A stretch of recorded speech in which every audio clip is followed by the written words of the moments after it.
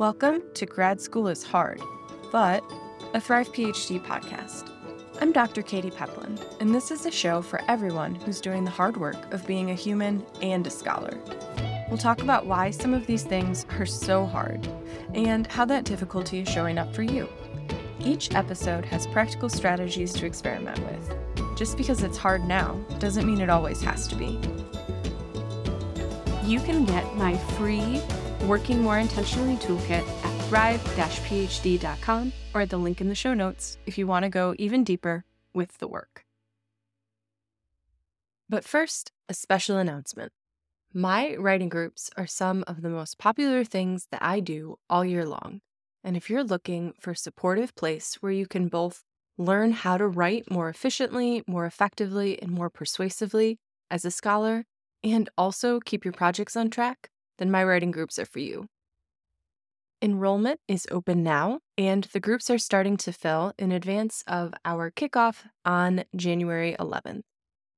If you'd like more information, especially about our payment plans or sliding scale, please check the link in the show notes. We'd love to have you join us for some of the most powerful work that you can do all year. I'm just going to get this out of the way right now. I'm a little basic, and I also love New Year energy. I love a fresh start, I love a new month, and I especially love January. So I make no apologies for this episode about goals, setting goals, experimenting with your goals, and figuring out what kinds of goals actually work for you as a scholar. Because 'tis the season for goals, people. So buckle up and let's get into why setting goals can be so difficult. First off, there are a lot of goals that you could set, and time is a finite resource. I made a draft dump it out list of all of the things that I wanted to accomplish in 2023, and when I hit the bottom of page 3, I thought, I probably need a better system. Because I simply do not have enough time to do all of the things that I want to do, that I could do, that other people think I should do, and goal setting can really feed into that must do all the things, if it's important to you, set a goal frenzy that so many of us can feel at this time of the year, or at the beginning of the semester, or any time that you kind of decide to make a fresh start. But as a grad student specifically, so much of the work of being a scholar is what I would call a vaguely defined output. Sure, you want to write, so you set a goal that says, I want to write more this year. But what does that mean? Do you want to write more blog posts? Do you want to write more lesson plans? Do you want to write more chapters? Do you want to write more notes? Do you want to do more conference papers? What does it mean to write more? How much were you already writing? So on and so forth. It is less clear than a goal like run a 5K in under 45 minutes. I have no idea if that's fast or not, but you know what I mean. It's a vaguely defined output, and so these goals can feel less achievable, less measurable. And let's be honest, a lot of things in academia do not stay done. So you might have a goal for the week or for the year to finish all of your grading on time. Great, you do that. You do it once, it feels good, and then, like clockwork, more grading arrives. Or you have a goal to finish a chapter, you send it, maybe even exactly on time, to your advisor, and they say, this is great, but now it's time for you to completely redo everything based on instructions that I should have given you the first time, so what you thought was an accomplished goal is actually just stage 1 in a potentially infinite number of steps.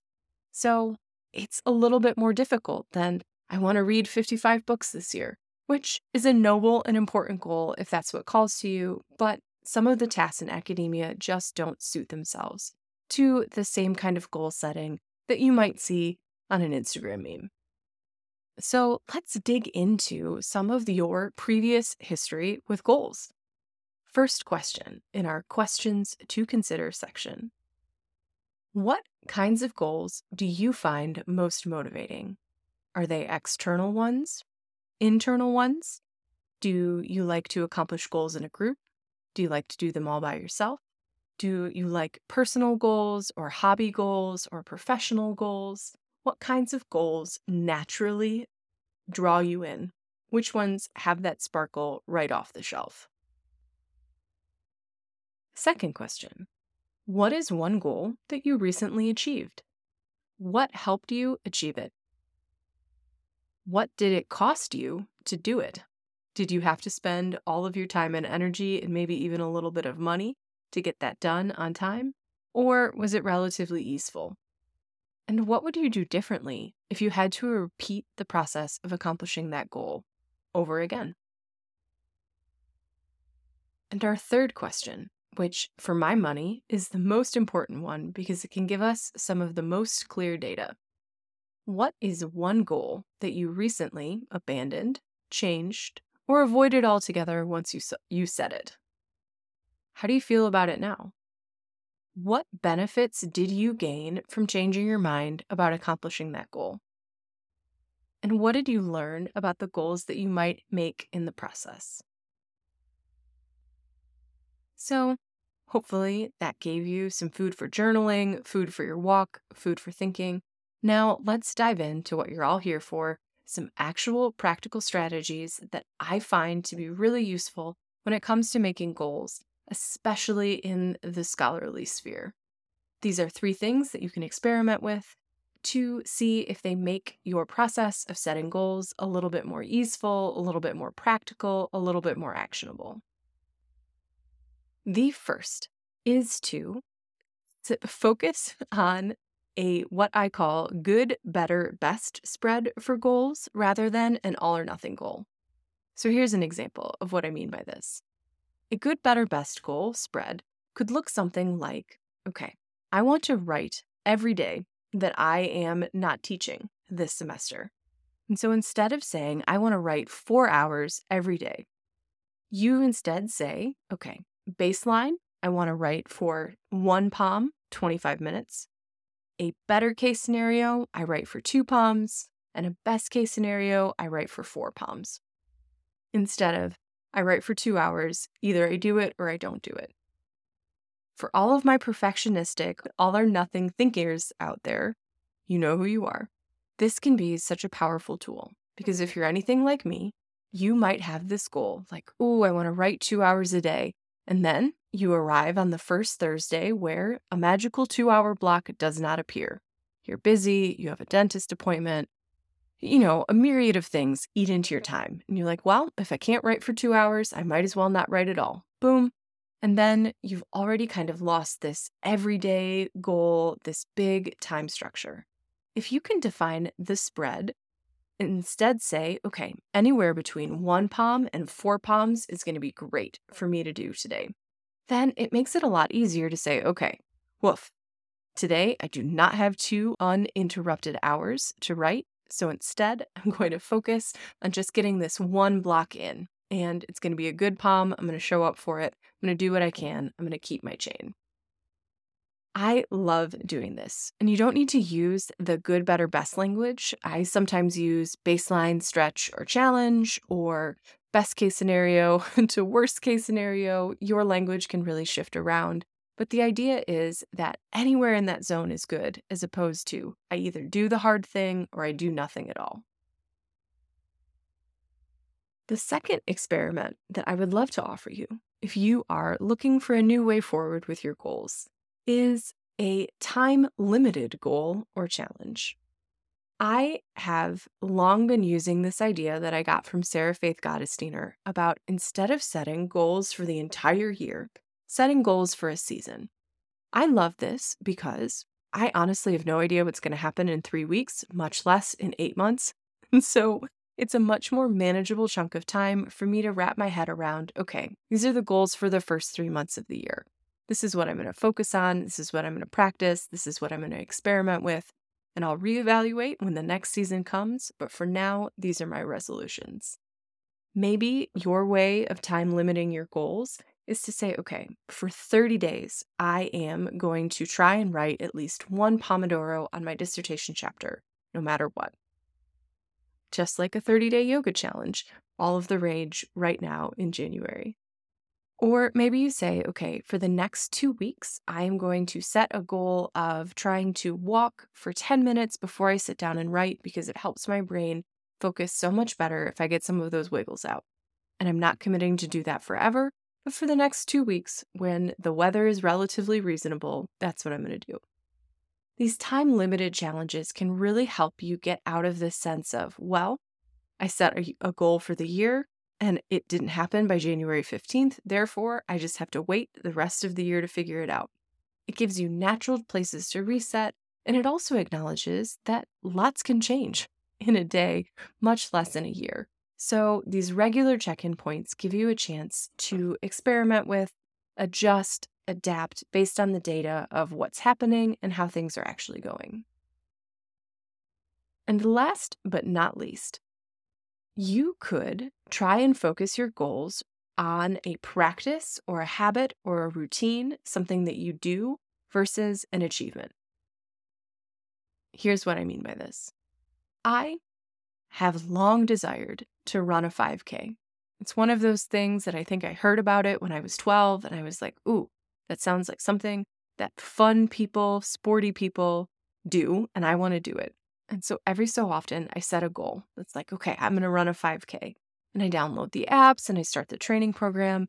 And invariably, by week 2 or 3, I remember that I hate running and my body hates running. We just never get there. So despite having this goal for more than half of my life, I have never accomplished it. But when I rearranged how I was thinking about that goal away from the achievement of running a 5K and into a practice, I instead had so much more success with a goal that said, I want to get at least 30 minutes of moving my body in, no matter how that looks, every day that I work, or every day that's possible, or every day that makes sense for me. And sometimes that 30 minutes was a yoga class, and sometimes it was a nice long walk in the park. Sometimes it was a quick run on the treadmill. Sometimes it was a bounce on my trampoline, and sometimes it was just gentle stretching where I did it in 3 10-minute bursts throughout the rest of the day because I was too overwhelmed or sore or in pain to do anything else. But focusing on the practice, the thing that I consistently did, and not so much the achievement, got me what I actually wanted to accomplish by running a 5K, which was moving my body more often for all of the physical and mental benefits that brings me.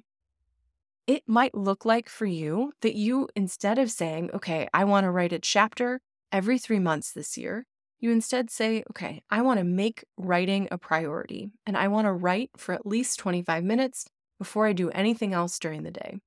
Or I want to write for at least an hour on the days where I have childcare or I'm not teaching. This could look like saying, I want to read for 25% of the overall time that I allocate to my writing versus I want to finish all of the books in my to-read pile this year. It's about focusing on the practice and letting that ground you as opposed to the achievement, because the practice often gets you the achievement through showing up regularly and being committed to it. There is so much pressure. And if you are like me, gentle listener, you're arriving at this threshold of 2023, excited for some new energy, but also a little trepidatious about all the things you want to do and how much pressure that can feel like. I encourage you, no matter what experiment you try, or if you add a couple of your own, that you approach however you structure your goals, less as an evaluation of who you are as a person or as a scholar, but more a container to help you do more of what you want to do on purpose. I'm wishing you the happiest of New Year's, and thank you so much for listening.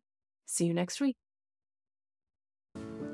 Thank you for listening to Grad School is Hard, but you can find more information and resources in the show notes and at thrive-phd.com. And if you're liking what you're hearing, please subscribe, rate, and review to help other people find the show. Thanks so much, and I'll see you again soon.